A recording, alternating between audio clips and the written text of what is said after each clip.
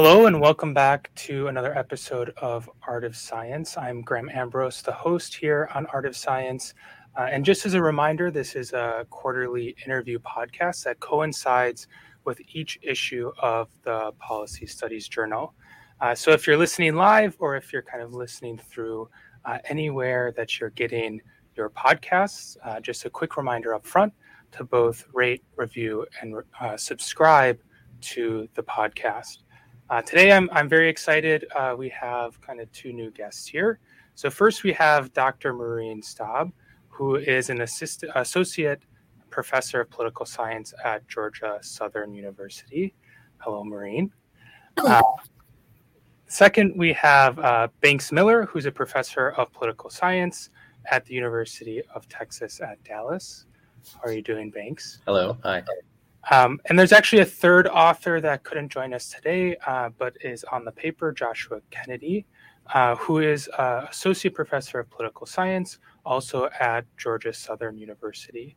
So in the August issue of PSJ, the three authors published the Mixed Messages, Bounded Rationality, the Perceived Consequences of Real ID for Immigration Policy.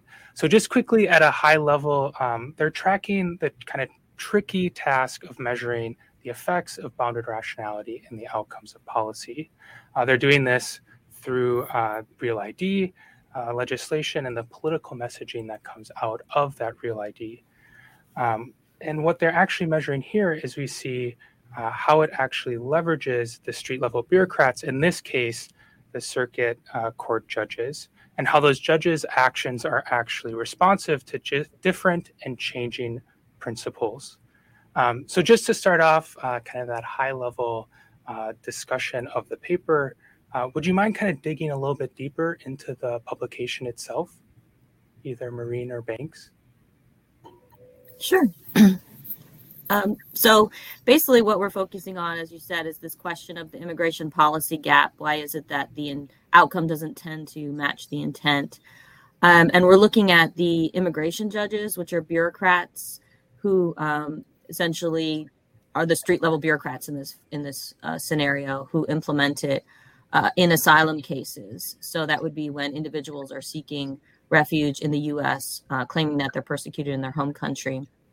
And we're looking at the Real ID Act because essentially what was found in Banks's book and then later research, which we found that although it was intended to give these immigration judges more discretion, so it was easier for them to deny these asylum applications based on finding that the applicant didn't have the credibility, wasn't credible, that it actually resulted in more grants, in more asylum grants. And so this was a puzzle we were trying to understand. And when addressing it, we were looking at three main factors, which is the language of the statute itself, and then the professional norms of the bureaucrats, and then and then how much they're monitored by each of because it's one of those multiple principle situations where they have to respond to Congress who writes the statutes, and they respond to the Court of Appeals who oversees and can overturn basically their cases. And they also have to respond to the executive, who is the one who hires and fires them, and then also reviews their cases. So the Real ID was a good example of this. And what we saw with a lot of immigration policy, what you find is this kind of ambiguous, conflicting language in the statutes and the regulations and policy coming out. So just trying to understand that, we looked at how that the language of the statute here was conflicting because they rejected the old standard, which made it hard to deny, but they ended in language that essentially made it seem like you should still be using the old standard. So it was confusing to the immigration judges. And so what we expect and what we argue is that because of their professional norms, you have to be a lawyer to be an immigration judge. And because of the fact that the Court of Appeals monitors more closely the particular and how they're reviewed by even the executive they look at. They consider those reputation costs of how the Court of Appeals treats them, that we expect that the Court of Appeals actually will end up having more influence, even though it was not what was intended when they wrote it. So then we find evidence supporting that. So I don't know if you want to add anything, Banks, but that's basically. No, I think you did a great job.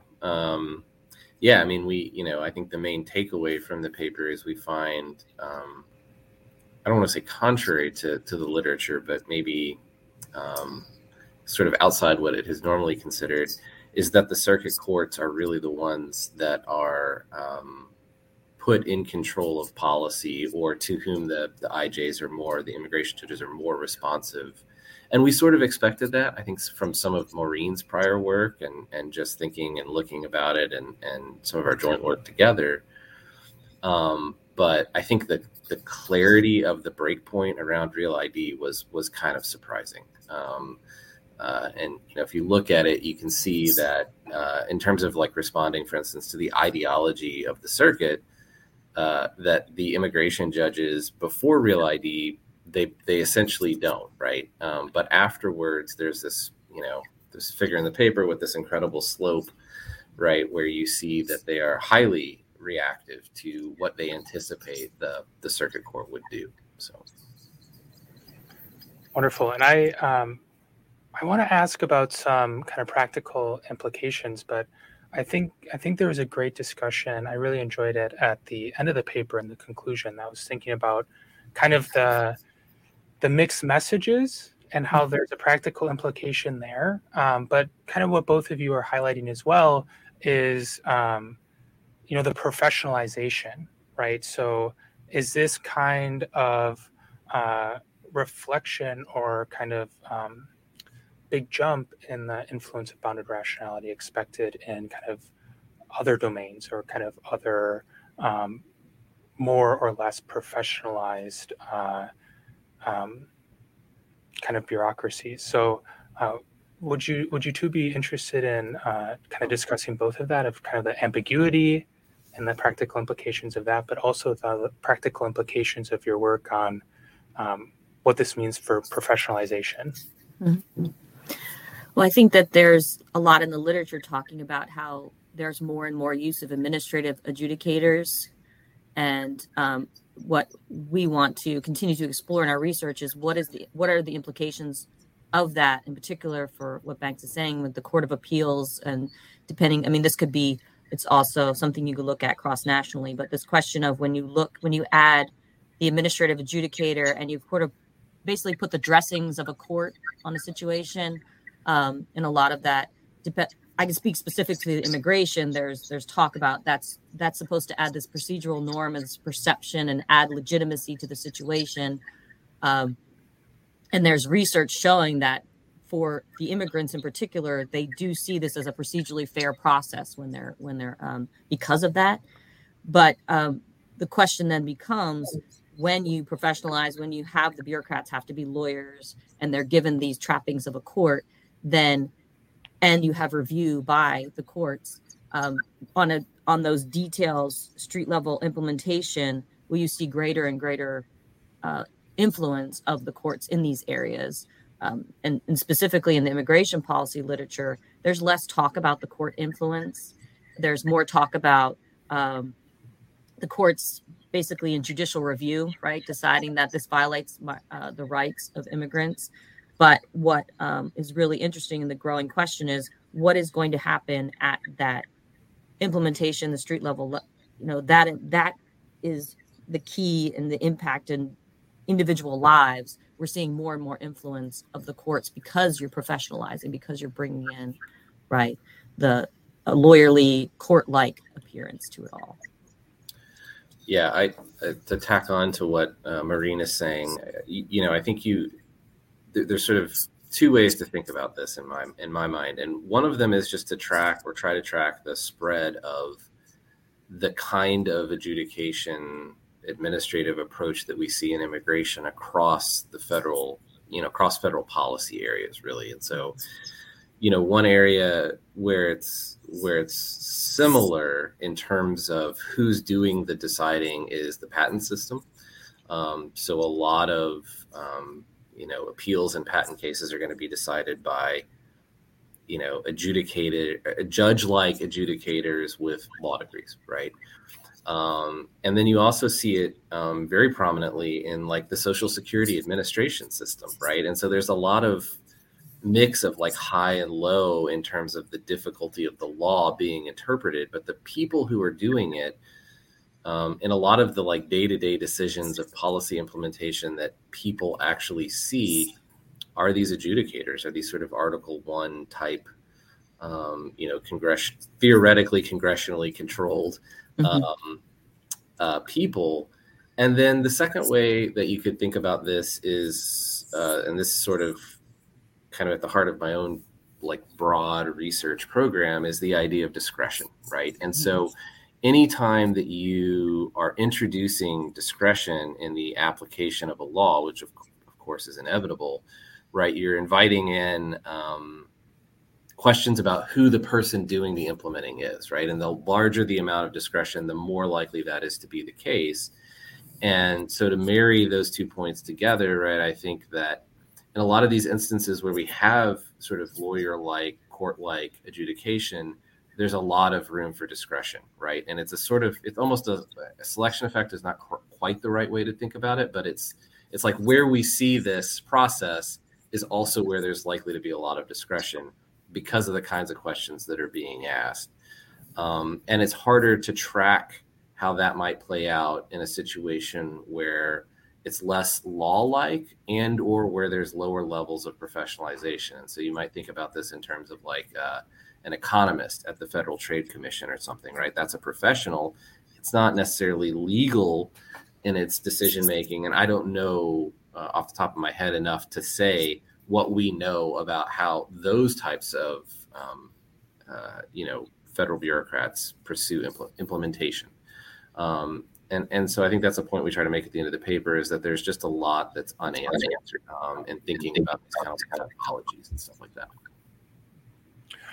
Wonderful. And thanks, both of you, for kind of pulling this apart. I guess to kind of move into this even farther, right? You highlight that at the end of the paper that you kind of call out all the things we don't know around discretion and how bounded rationality actually influences this. I guess like a question that I then have is, bounded rationality, especially in the policy process, is assumed, right? It's kind of underlying the models that I use, or the models that maybe a lot of the people that are watching this or hearing this are using. But you don't have people that are actually engaging it or trying to measure it or think kind of critically and empirically about it. It's, again, this underlying assumption. So I guess I'm curious where this desire to directly measure it or to directly think about bounded rationality comes from, and kind of how you kind of thought about this and conceived it and brought it into this paper. Well, that would be when you were thinking about how the idea evolved. That would be the author who's not here, Josh, who's really our bureaucracy expert. He was the one who said, this is bounded rationality as we're looking at it and we're thinking about it and picking it apart.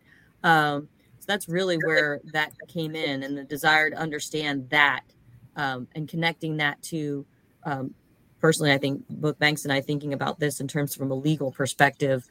What does that mean when you're talking about lawyers, and how do you get at that for this new and continually growing practice? So, yeah, I think Maureen and I both come to this from kind of a judicial behavior perspective, where we don't talk about it necessarily in terms of bounded rationality. We think about it in terms of discretion, but it's really the same underlying issue. And so coming at it from this sort of adjacent field, we have kind of the three main theories of how judges make decisions, and that really forms, I think, the basis for us in kind of putting the scaffolding in place in the paper to try to understand what's going on. But it's really the same question, I think, in a lot of ways, and I think it's the right question to be asking in a lot of these instances. Wonderful. And if you're thinking about kind of these different kind of legal bureaucracies or immigration law. I'm just curious where, for you, that interest came from, and maybe not tracking through the whole history, but where those original questions came from, but also how that has emerged into kind of this specific paper. I'll go first here because I think mine is shorter than Maureen's. My interest came from a colleague who brought me in on a paper when I was younger and had less gray hair in my beard and things like that. And she was mainly studying it. Linda Keith was mainly studying it from the perspective of a human rights question, right? And more in an international context. It's sort of like, IR scholars had approached this as thinking about, well, what does how the U.S. looks at asylum seekers from different places say about our foreign relations, right? And we kind of wanted to invert that in a way and say, well, what how much control is actually present in this system, right? How much intention is there, given that all of this has to be translated by these street level bureaucrats who are under incredible time pressure, and who have, I think one immigration judge once described this as making kind of life or death decisions in a traffic court like setting, right? Where they're just moving people through, and so that was really interesting to me. I had a special interest from my PhD advisor in like specialized courts. So these are like kind of weird one-off like things nobody thinks about, but from a theoretical perspective, they could be really interesting because you've got variation in things that you don't normally get in sort of more normal institutions. So that's how I came to it. I will let Maureen tell you her story. Yeah, I'll try to keep it short, right? So I think when I went to law school, I found myself, as we were chatting about, just kind of really fascinated by immigration law and policy. So then I practiced immigration law. And in practicing it, one of the for about several years, 7 years before I went and got my PhD. And for me, when I was practicing it, one of the things that was a driving force to go back and get my PhD was this feeling like, what is the outcome of these laws? Because you're seeing this mess. It's incredibly complex. It's there's these contradicting, ambiguous, so many things going on in this system. And as you're doing it on a case-by-case basis, you're thinking, is this really having the effect that it's intended to have? Like what is, and so I wanted to ask those bigger questions. And so I guess I basically saw that immigration policy gap in the process of actually practicing in the cases. And so I wanted to understand that. So then in my PhD, in the process of PhD, I read Banks's book. He was one of my mentors. So reading that, it started to see, okay, I'm understanding immigration judges. I'm understanding them within this broader framework.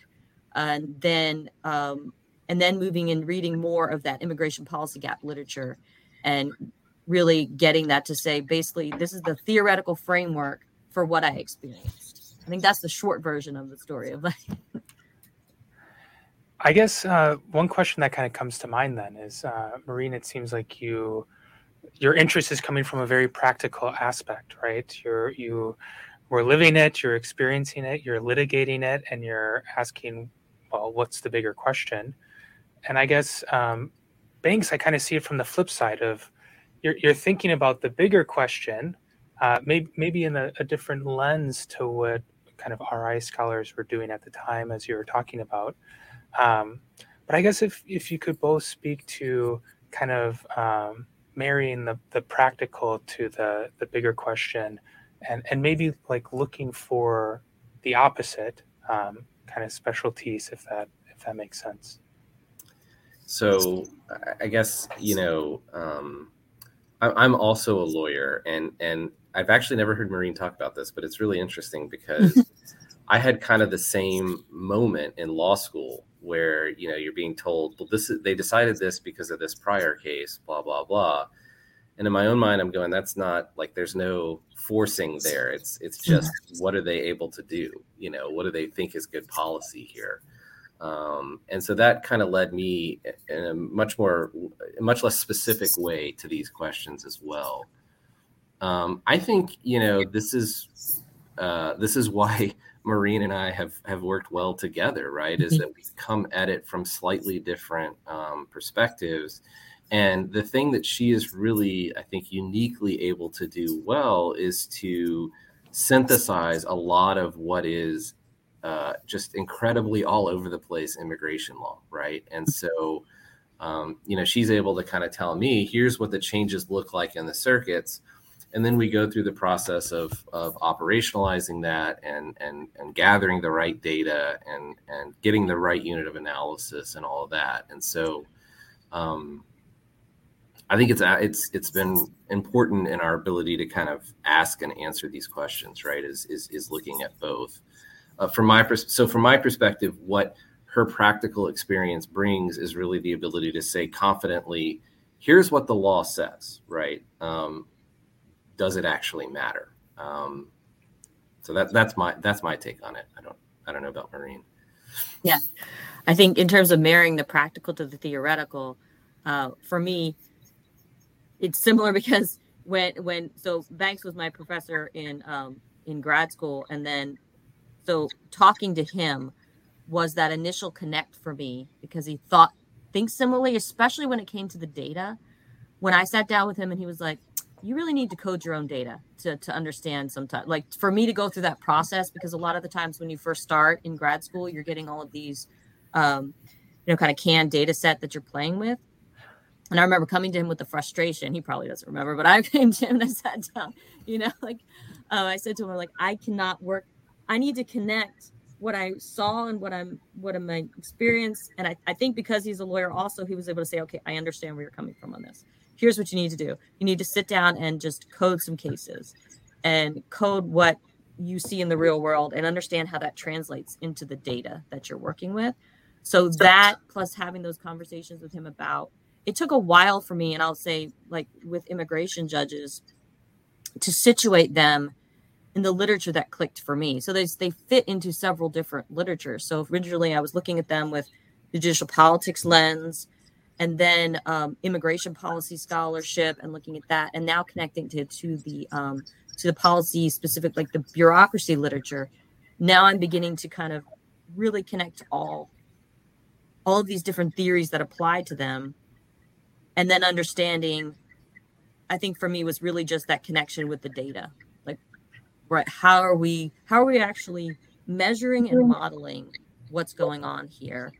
And then his advice to code it, I could see it. I can see it now. Like, okay, well, this is what that number means. This is what this means.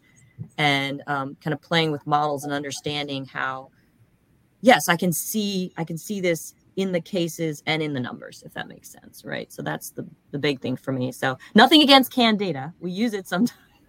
But for me, if I can get in there and really understand, I have to look at somebody's code book. I have to really get, like, how did you translate what we're seeing in this, in the real world and into these numbers? And then how do we play with, right, work out the modeling? So Maureen, you actually, you bring up kind of this point that I feel like most of the scholars that have been on the podcast actually bring up, right?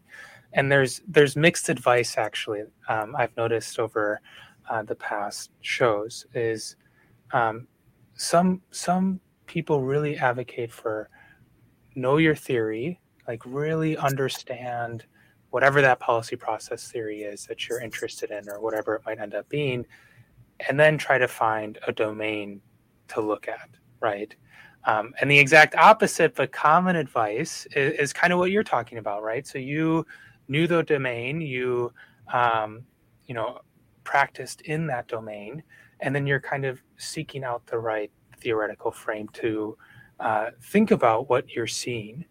And I guess, could you kind of talk a little bit more about that and how, your practice really informed how you're looking at things on a theoretical side. And Banks, if you're willing, agree or disagree, or how you kind of approach maybe similar questions, that would be great to hear. Sure. I think one of the things, that's why reading Banks's book was so important for me in my process, because it was very I don't know what the words would say. it reflected reality very clearly, right? So if I, just to give one example, my experience with immigration judges and interacting with them and understanding that, yes, the law really, like, that was one of the things that drove me really wanting to study the Court of Appeals, because they really do focus on, in the courtroom, in their, and then of course the briefs that you'll see to the Board of Immigration Appeals. The Court of Appeals is who you cite, right? You cite the BIA, you cite the Court of Appeals. So I knew that it mattered. And then I also knew the circumstances under which they worked. And I knew from other attorneys who had way more experience than I did, immigration attorneys, who would say, it really depends on the judge you get. Right. And they would talk about how much discretion they have. And then they would say to you, oh, that guy was a prosecutor. That person was worked for an NGO. So you would see, so I could see in reading his book that this actually really does connect to reality. So for me, when I'm looking at a theory, I'm asking myself, does it reflect, do the variables, do their explanation of the theoretical mechanism, does that connect to what I've seen in the real world? And so really finding that initial was a big jump for me in terms of, okay, now I know what I'm looking for. I have a harder time when I can read a theory, but if I don't have a practical, if it doesn't have that kind of practical element to that and that connection to the real world as to what it looks like, then it's very hard for me to kind of move forward and really delve into that theory, I think. Well, I'm glad it reflected reality, Maureen. It does. It really does. That's good to hear. There's this sort of, and I'm going to paraphrase this incorrectly, the saying about, like, if you want to do well, focus on something that seems really boring or esoteric and just know it incredibly well. Mm-hmm. And maybe that applies to theory or, substance. I don't know. But I think, the comparative advantage way of thinking about this makes some sense to me, right? So Maureen and I both have legal training, right? Maureen has extensive experience with immigration practice. The other major policy area that I study is intellectual property, and that's because I have a lot of friends who practice in that area who are like, you should be looking at this. This is crazy. And so I think, we are both aligned that the way you come to this is from subject matter first, but certainly not the only way. And it's just, maybe it's just something about how our brains work. Maybe it's something about the legal training first. I don't know, but I am, like Maureen, much more comfortable entering into an area where I can say, okay, I have a basic understanding of what's going on here substantively. How can we explain it? Right. Right. And that also might just reflect the fact that neither one of us are trained as public policy scholars per se. Right. And so, I kind of, part of my own research process here, as I said, is I'm really interested in discretion and the questions of, like, what is it? What does it mean? How do you limit it? Do you want to limit it?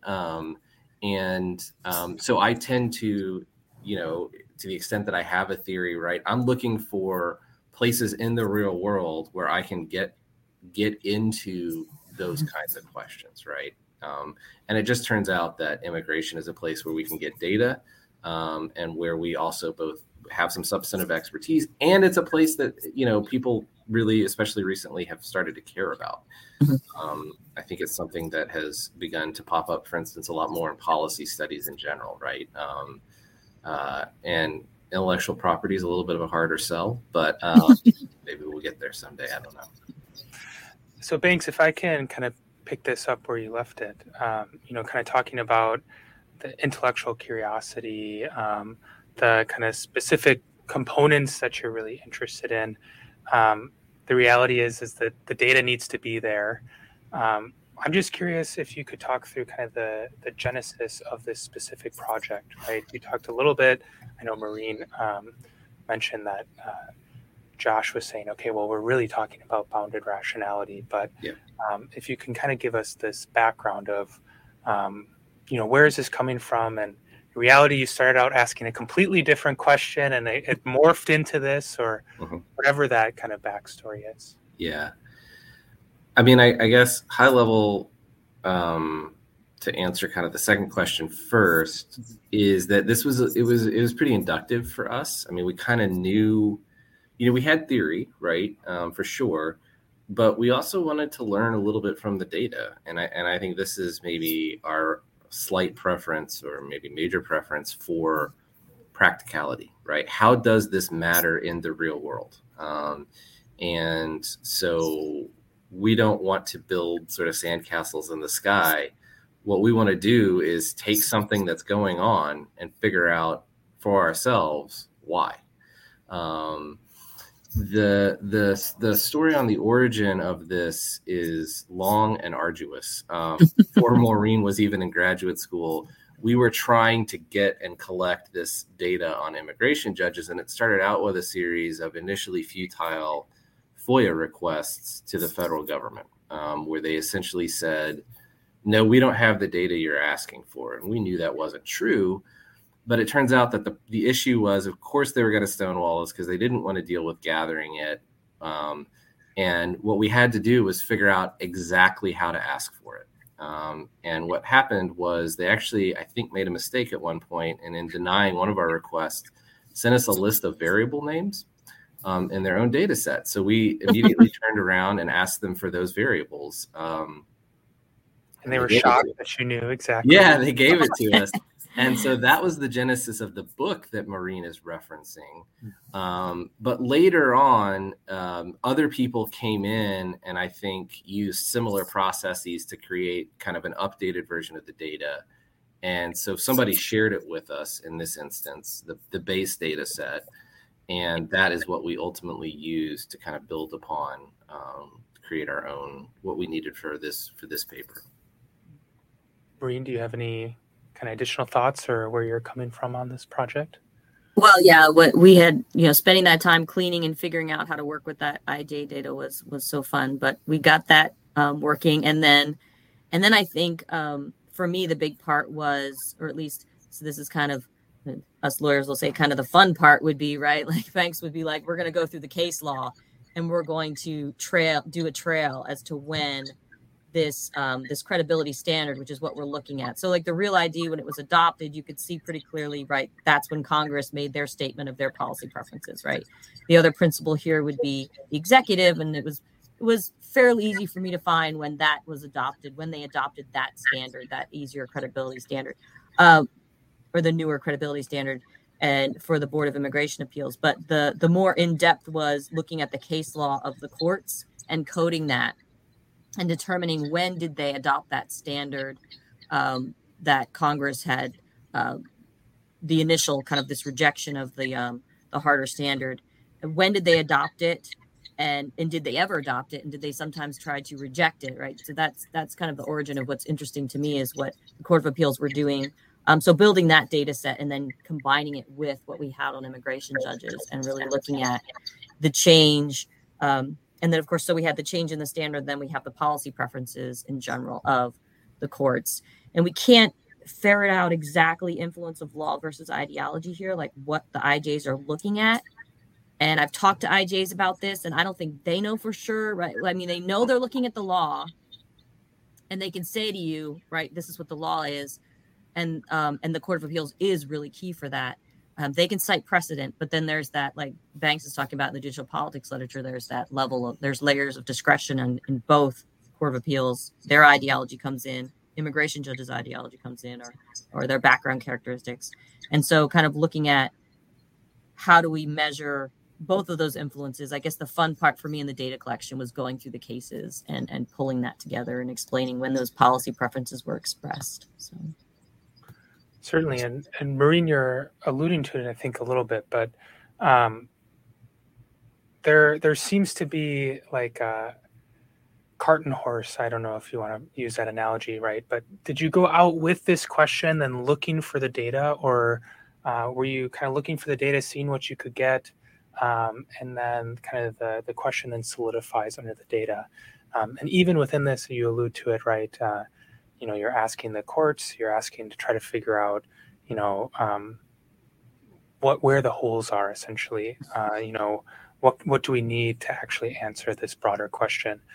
So would you be willing, both of you or Maureen, to kind of talk about that process of question and data refinement, that whole process there? Yeah, I think I had the advantage of knowing that, from Banks's book that there was the IJ data. And so what we were wondering was whether we could get updated IJ data. So we had some of it, and then we were able to get further in because we wanted to incorporate Trump. We needed to incorporate the Trump period. And so that was part of it. And then I think looking at the Court of Appeals, and I kind of knew, for me, the question when I originally was thinking about this was that question of what's the Court of Appeals influence, knowing that precedent matters so much to immigration judges. But I think I already knew. I knew basically I was going to be able to find that key case in most of the circuits.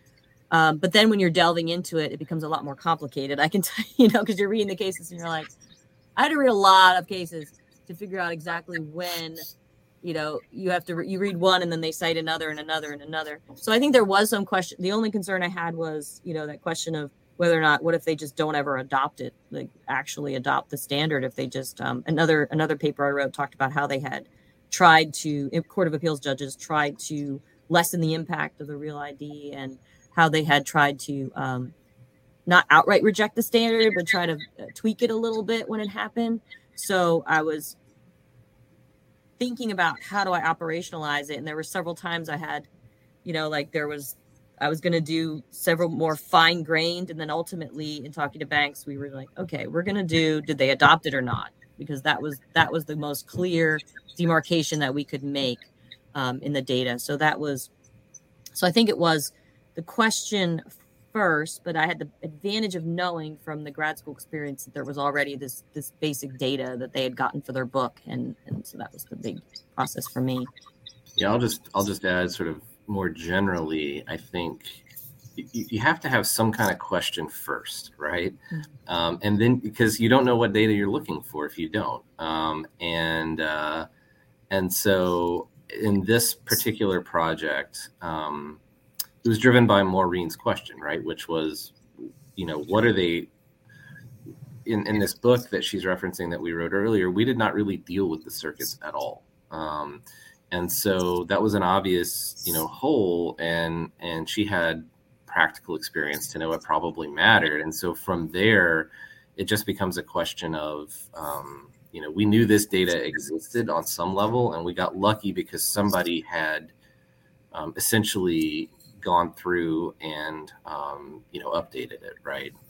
And then then there's a little bit of an arduous process of like cleaning it, mm-hmm. figuring out they had cleaned it, we needed to do some stuff to it for our own purposes, and would it be useful for answering these questions? And it turned out that it was, after some work with it. But, I think in policy studies in general, you're often dealing with pretty messy administrative data. And so there's a lot, I think graduate students don't always understand at first that a lot of the job is really like figuring out, what is this data useful? Can I trust it? What do I need to do to it to make it answer the question that I want to answer? And so for me, it's always a kind of dialectical thing, right? It's like you have an idealized version of what you want that never exists. And so how do you get to a question you can answer with the data that you have, right? And kind of make them meet in the middle, maybe. Yeah, definitely. When you get the data, you're so excited and you're thinking, they've released all this stuff. And then you start looking at how, okay, so they changed this variable at this point in time. They changed the name, or they don't code this one anymore. And they don't make it easy, for sure. They don't make it easy. So do you have advice about this, of kind of that process, Banks, that you're alluding to, of kind of going back and forth, so starting with a question, especially our audience being kind of younger scholars, starting with a question, looking for data, refining, looking for more data, and then kind of finally emerging with whatever your question ends up being? Yeah. I don't think there's one way to do it. I think sometimes you become aware of data and then you start thinking about questions. That definitely happens. I would say, my best advice is probably just to be opportunistic. to try to make room to read outside of what it is that you think you're interested in, either in something adjacent or, sometimes you can just set aside time to go see what's in the ICPSR data archives, and so sometimes you don't know, right? And I think either approach can get you where you want to go. What I would say is I wouldn't spend a lot of time looking for a perfect canned data set. Like, they don't really exist, because people, I think, build them to answer specific questions, and that matters, right? And so I do try to tell the graduate students here, you're almost always better off building one yourself. One, because it's likely that you're going to be able to answer a unique set of questions, which will help you get published. And then the other is that on the backside, if you publish the data, that can also be cited, right? And so you're going to build up extra citation counts. And I think Maureen is also right? I mean, you learn by getting into the data, right, and looking at it. And there's really, I don't think, any substitute for that.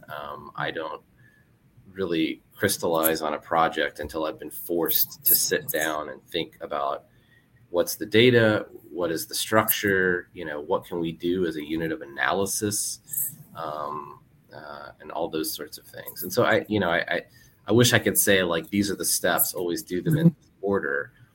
It's more just, I think, being aware of opportunity and thinking about, what questions aren't being answered, what data would we need to answer it? Is there a reason that nobody has gotten that data? Sometimes there is, sometimes there isn't.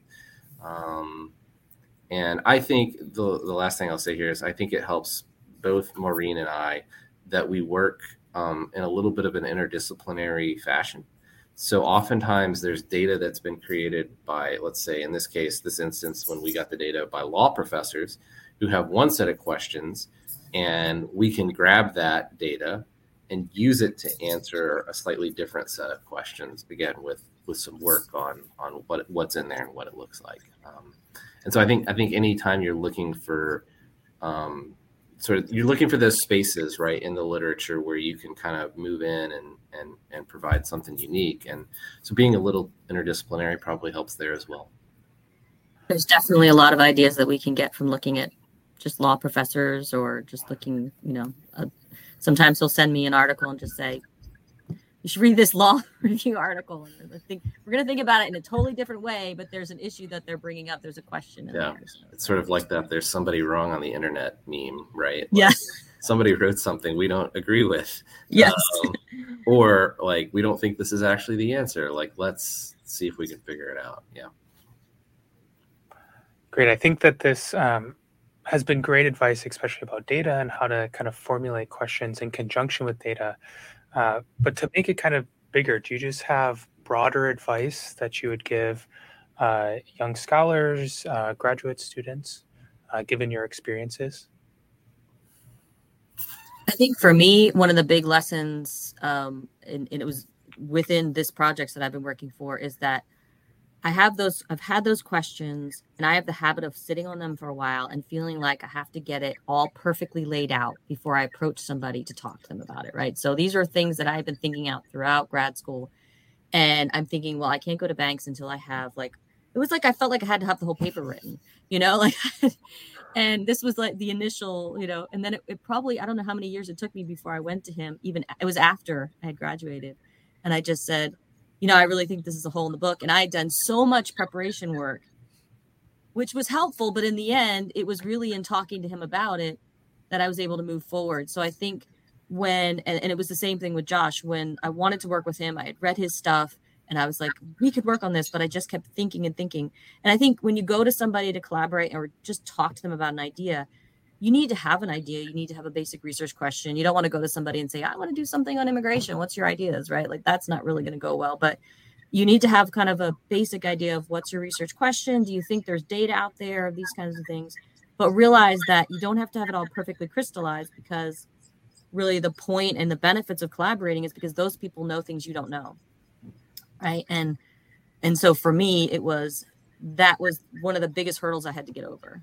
Right, is to say I don't have to have it all figured out. I can come to people But you have to find people, obviously, you can trust with your ideas and you feel comfortable with, and that takes time. But that's one of the things I would really encourage young scholars to do, just to not think, because we're so pressured that we have to be the experts, and we don't want to come out looking like we don't understand something, or we're missing something. So I know for me that came out like, well, then I have to have it all perfect, right? But you don't. You can talk to people about it. I think that's really good advice. One thing I would say is that I think often, when you are a young scholar, when you're coming out of graduate school or you're on the tenure clock, there's a lot of pressure to move and to publish and to show that you can do that. And that pressure is not necessarily a bad thing in terms of motivating you to do stuff. But I do think that sometimes you can get caught up in a kind of like grind kind of mindset where you're just like, I got to put in X number of hours on this, or I'm not doing what I'm supposed to be doing. And I think that oftentimes there's real value in stepping back. One of the things that I have trouble with that Maureen, I think, is really good at helping me with, is that often I'll get really interested in a really narrow question that oftentimes I just want to answer for myself. I don't even really care about publishing. And so one of the things, she's good at saying kind of like, well, here's what people are actually talking about and thinking about, right? And I often don't take the time to really back out and think about how would other people be interested in this, right? And so I think that's a really important step. That's kind of a framing question. Oftentimes, I think you could write the same article 2 different ways and get vastly different outcomes in terms of where it's published. And so I think, making time in your process to really, you kind of get into a thing, right, to kind of hit pause at some point and just say, okay, but wait, like, how can I make this interesting to more people outside of the 25 scholars who may actually be really interested in this exactly the way that I'm asking it. And that can be hard, I think, especially when you feel the pressure of time, right? When you feel like I don't have time to, I just got to get stuff going, right? But I do think that there's real value in trying to figure out in your own process how to make that time. Wonderful. And I guess if I could follow up kind of at the intersection of these 2 points, right? So Maureen talking about reaching out and starting collaborations, Banks talking about the grind of tenure, but also the advantages of reaching out and having collaboration. So I guess if both of you could talk about, kind of the value of collaboration, how you're looking for other scholars to collaborate, and maybe even, as Maureen is getting into, how to actually reach out, propose these kind of bigger projects. I know that's a loaded question, but in part or in full, I think it'd be great to hear what you both are thinking. Yeah. I think I have one solo authored publication. And it was, it's for my dissertation, which I hated by the time I was done with it. So I find incredible value in it in ways that Maureen has talked about in terms of other people know things that you don't, but also in terms of holding myself accountable. It really helps me to have somebody there that is relying on me to do something. And so I think for me, those are the 2 big benefits of collaboration. And then there's also just you're spreading risk, right? I mean, you can probably work on more stuff if you work with more people, and you don't always know a priori what's going to hit and what isn't, right? And so it's also just, if you think about it like a portfolio, right, it's kind of a way of spreading things out across multiple projects, which you can do more of if you have help. Yeah. And then it just opens you up to more questions and more, in talking to people, being able to say to Josh or Banks, I have this idea, and then being able to say, Banks say, you can't get data for that. Or Josh will just say, or sometimes, we'll just, if you want to be able to come to somebody and say, I have this idea, can you help me see where it fits in your literature? right? Because that way you have more outlets, because there's more than one way to frame a piece, and there's more than one way to understand how it could work out. And I think that for me, collaboration, so I started out doing, I don't remember, all of my, and the first stuff was all solo authored. And I gave 100% to each one of those. You know, I think I had like five solo authored before I got the courage to go to people and say, okay, I feel like I can actually say, here's what I'm bringing, here's what you're bringing. Like, I felt like I had to prove myself, I guess. But then it becomes, I bring 100% to the project. You know, Banks and Josh brought 100% to this project. And now the project can get so much bigger, right? That was one of the big things, because you could say to yourself, in some ways, it was safer and easier to try to write things on my own. But whether it's in terms of the theory getting bigger and more able to actually reflect reality and connect to different literatures and bring insights from different literatures, or it's really being able to get the data, like we were talking about, like understanding the data from different methods that people have used and pulling that in. Like for me, that was the big draw for me. I realized that I could do much bigger projects. And like Banks is saying, you could do more than one at a time. You can be working on these several different projects. Whereas when I was doing it myself, it was the max I could do would probably be 2 or 3 at a time that I could have my hands in. And it was hard to move from more than that. Whereas now when I can collaborate, I can be working in tandem with somebody who's got another expertise, and we're able to make a bigger impact and get more out there at the same time. And I feel like speak, especially when it comes to data, being able to have a larger data set and be able to feel like I feel stronger about my results because I have this data. So. And Maureen, you've talked about this a little bit already, but for both of you, what advice would you give a younger version of yourself? Or even what advice were you given that at the time you're like, there's no way, like I'm not going to do that. But now in your older, wiser years, you've realized that actually was really good advice. Well, I was told early on to build my own data sets, which I've mostly done. Again, made possible by collaboration. And I think that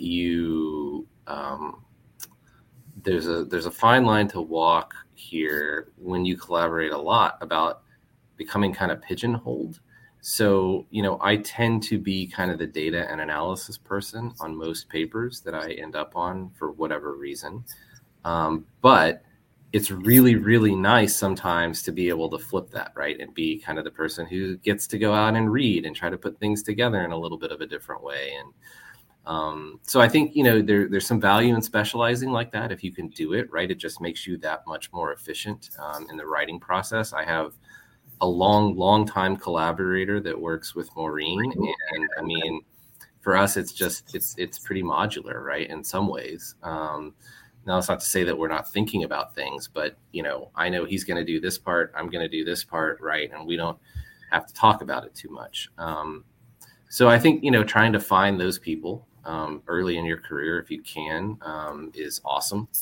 And then I think, I would say that, at least for me personally, and this may not apply to everybody, but if I'm working on something that I'm actually interested in versus something that I think will publish or interest others, there's a huge difference. And I just, I've got to be motivated sort of intrinsically in that way to care about the answer to the question.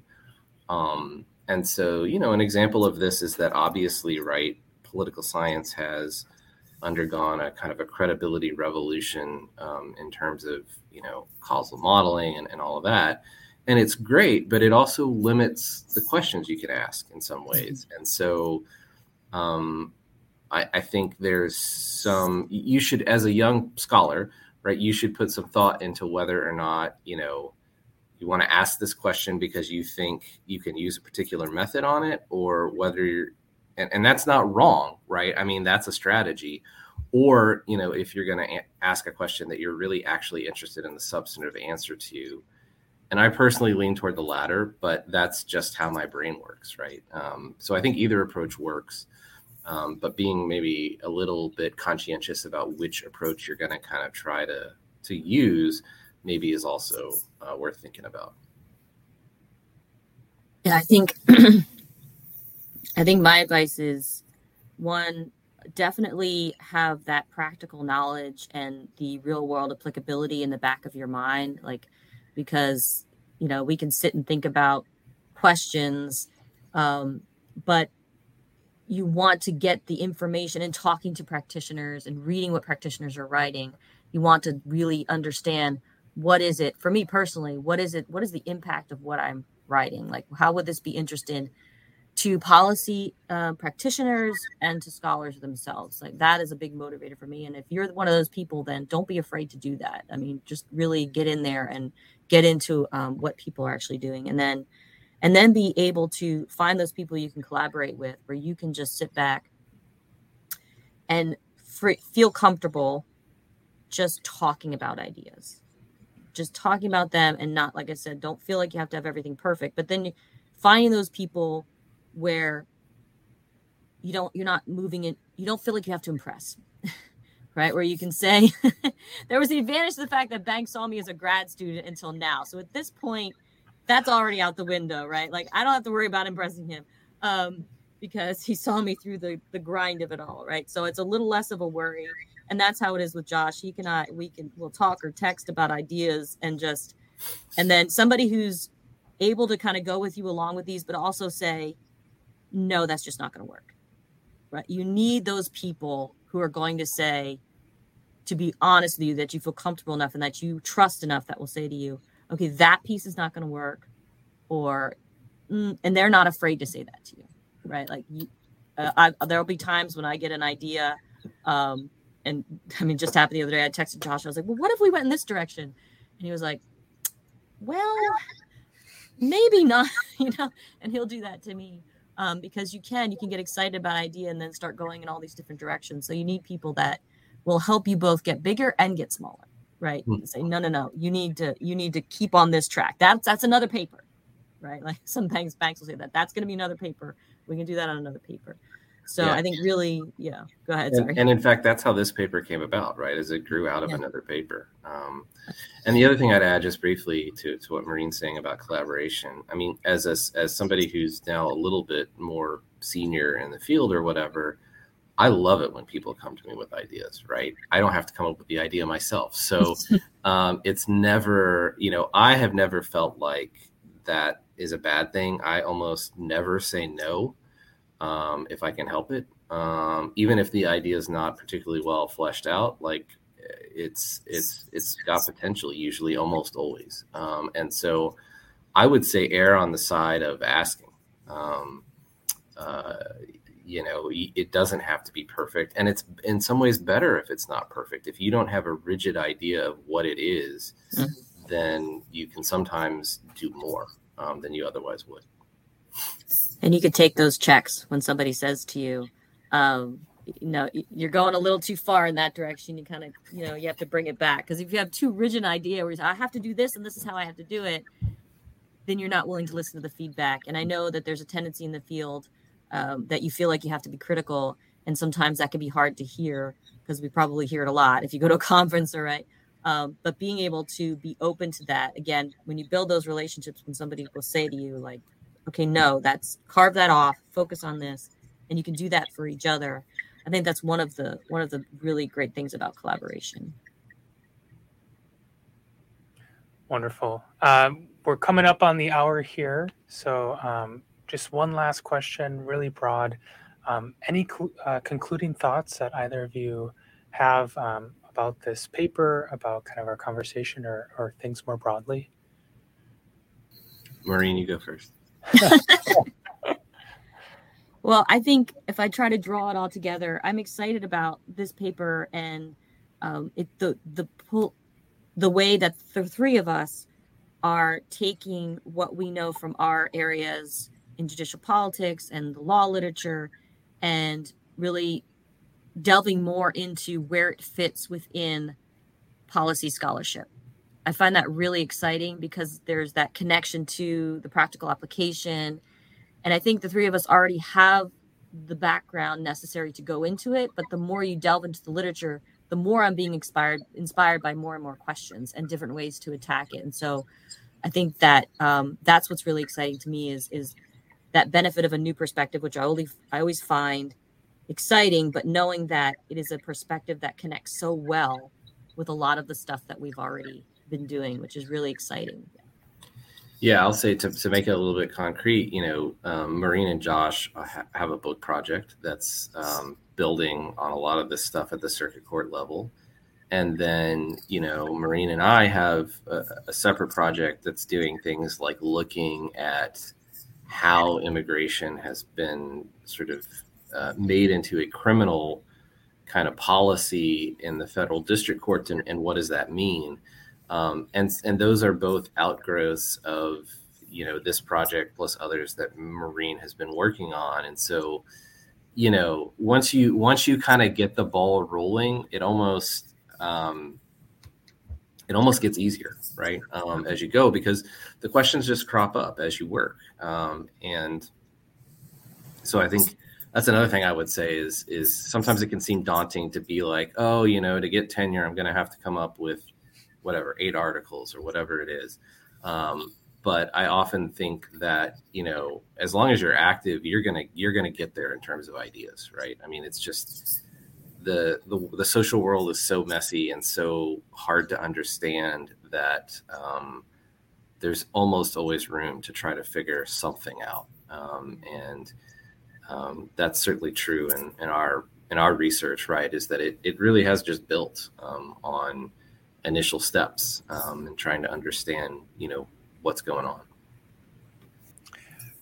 Wonderful. Thank you both, Banks and Maureen, for being with us today.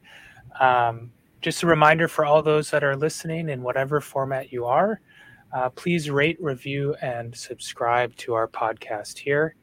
I also just want to thank our kind of 2 sponsors that have been supporting this joint initiative, both the Policy Studies Journal and the Center for Policy Design and Governance here at Syracuse University. So again, thank you so much. The hour went quickly. I know we're a little bit over, but thanks for the great conversation. And for everyone else, we'll see you next quarter. Thank you for having me. Yes, thank you so much.